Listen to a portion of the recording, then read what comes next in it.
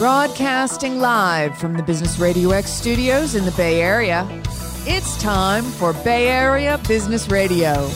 Now, here's your host. Lee Cantor here, another episode of Bay Area Business Radio, and this is going to be a good one. But before we get started, it's important to recognize our sponsor, Leah Davis Coaching, inspiring women of color to claim their wealth legacy. Today on Bay Area Business Radio, we have Susan Brown with Beyond the Fog. Welcome, Susan. Oh, thank you so much for having me on. Well, I am so excited to learn what you're up to. Tell us about Beyond the Fog. How are you serving folks? Okay, so Beyond the Fog started because my father, who was the mayor of San Francisco and also the California State Speaker of the California State Legislators, I worked for him full time, and he asked me one day at work, he said, now he's a lawyer in San Francisco, and he said, Susan, my biggest client wants to go to Alcatraz by himself at night. Get it done. Goodbye. So I was like, okay. So I had to figure out who ran Alcatraz. I had to figure out if they've ever done that before. And at the time in 2011, they had not. And I was able to, it took me 2 weeks, but I was able to work it out. So when the gentleman and his fiance were waiting on the shore, the Park Service ranger joined them. And as the last public boat emptied, they got on and they had a 3-hour tour with the park ranger of Alcatraz at night all by themselves.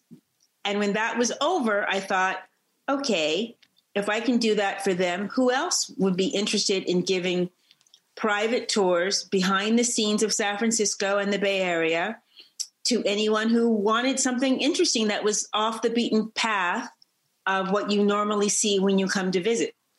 Now, so that's how Beyond the Fog got started. And that's 10 years ago now. And I do all kinds of interesting behind the scenes tours of San Francisco. With COVID, I'm not able to do anything at the moment, but I'll get back to it once we open and everybody's vaccinated.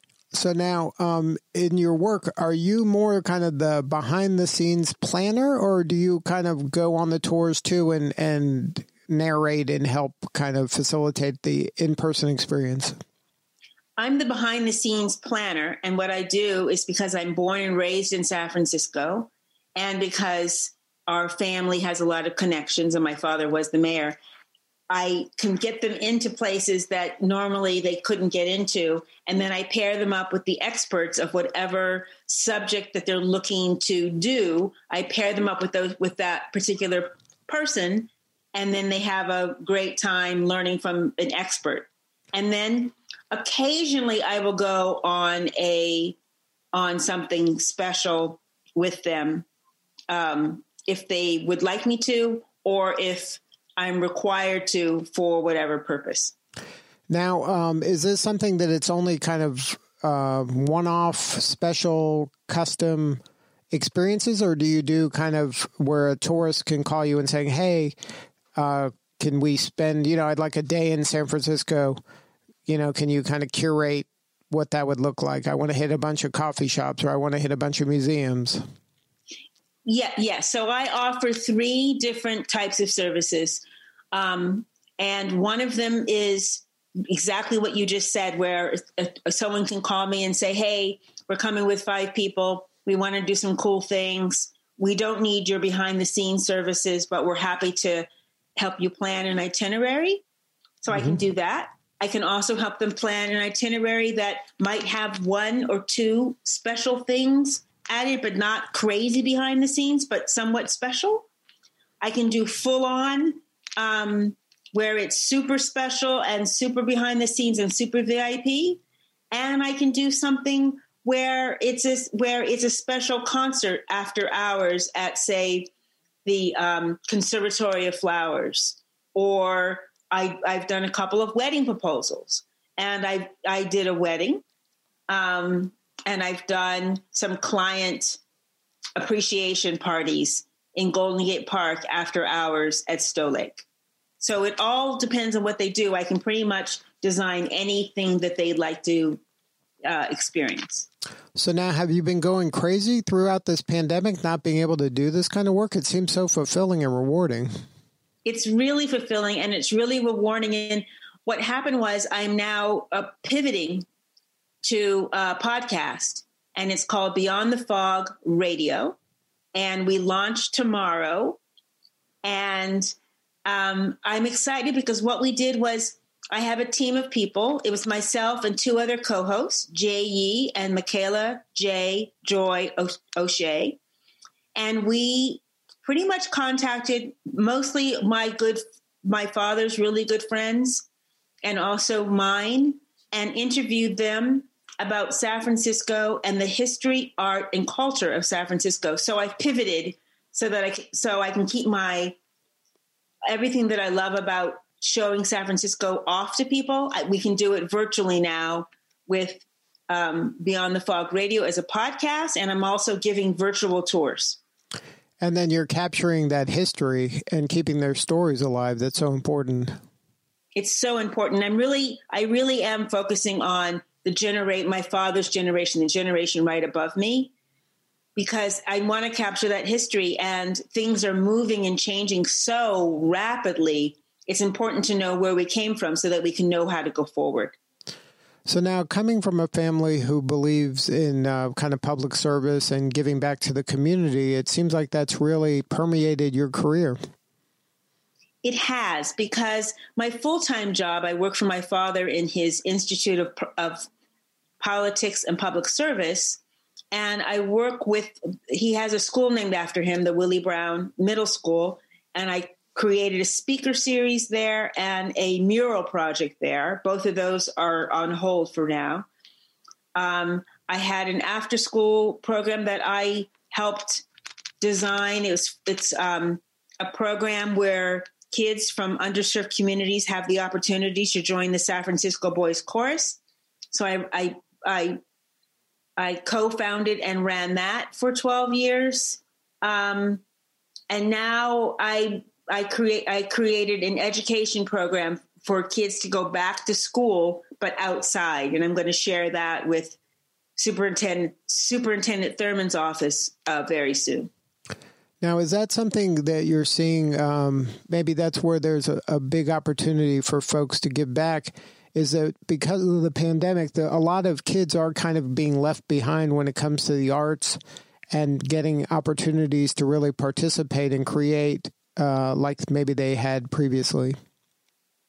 Yeah, I mean, I'm not familiar with a lot of the programs, to be very honest with you, that are happening, but I know that the huge concern, especially in underserved neighborhoods, is kids can't necessarily get on Zoom.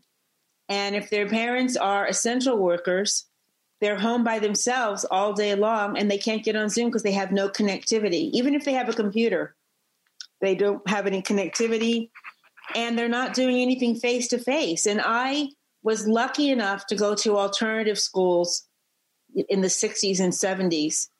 And alternative education back then was really inventive.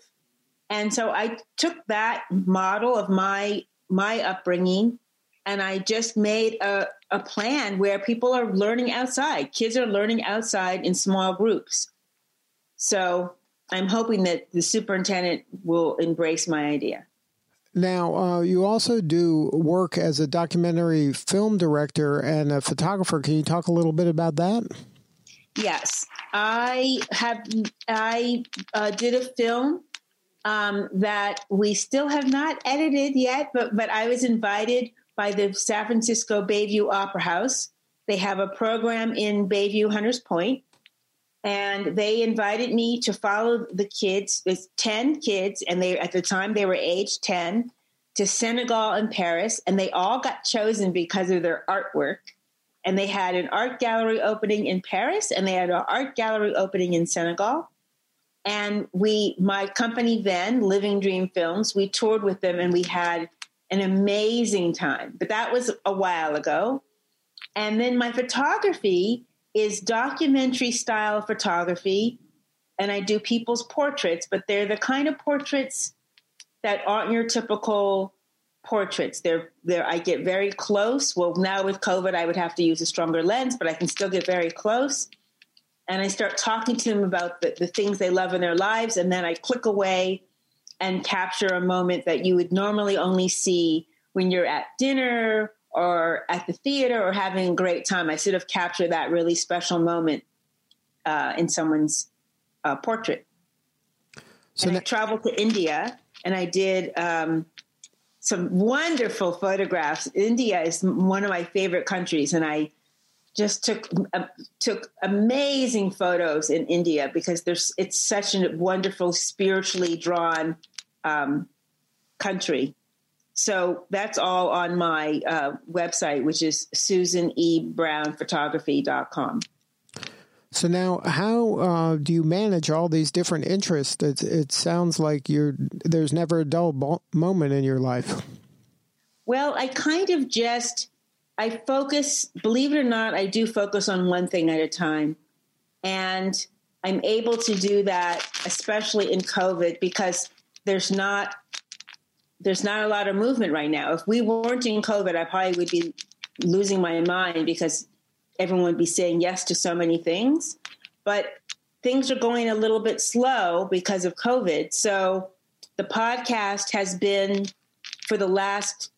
since September, the podcast has been my number one priority. And then every other Tuesday, I sit in my friend's backyard and I'm writing a screenplay that's going really well. And it's a very nice activity. And then on Fridays, I work on the Willie Brown Fellowship at San Francisco State, and that's part of my everyday job. Now, any advice for folks out there that have a lot of interest like you do in order to kind of manage their time better and to get the most out of this pause that we're all going through via the pandemic? What I would say is this. I take, for my mental health, I take yoga every single day. And I do meditation as often as I can. And with the yoga, that's from 6 to 7 every day. And I do not waver on that. That's a hardcore thing that I do. And that's my schedule. That's my hardcore schedule. And then I schedule everything else around that. Wednesdays is podcast day. So again, that's another hardcore schedule. And when you have a schedule where you have actual things that are scheduled, then you start to get things done in a productive way. Because when you're in just idling and not knowing what to do, you can wake up at 9 and all of a sudden it's 6 and the whole day is gone and you haven't gotten much done, but you sat around worrying about the pandemic. But when you have an actual schedule like you did before the pandemic, even though it's in your own house, you can move from room to room and go, okay, I'm going on my walk now. Okay, I have yoga at 6. What do I want to get done before yoga? Well, I have to work on the podcast. And then Tuesday, I get to go in Tamara's backyard and write. And then Wednesday is podcast recording day. So that's kind of how I've split that. And that's what's kept me motivated and interested in everything that I'm doing and not fall into depression or despair because of the pandemic and everything else that's going on, which is, we're kind of in a unique, phenomenal time. So we have a chance to reinvent ourselves to whatever we want to do, as long as we stay in a very happy mood. Well, congratulations on all the success. You're doing important work, and we appreciate you. If somebody wants to learn more about what you're up to, whether it's the photography, the tours, the podcast, what are some of the websites where people can find your work? So they can find my work for the tours on beyondthefog.com there's dashes in between each word. They can find out about the photography from SusanEBrownPhotography.com. And Beyond the Fog Radio is BeyondTheFogRadio.com. And it's live tomorrow. And it's our first podcast is launching literally tomorrow. So those are the three best places to find me. Well, Susan, thank you so much for sharing your story today.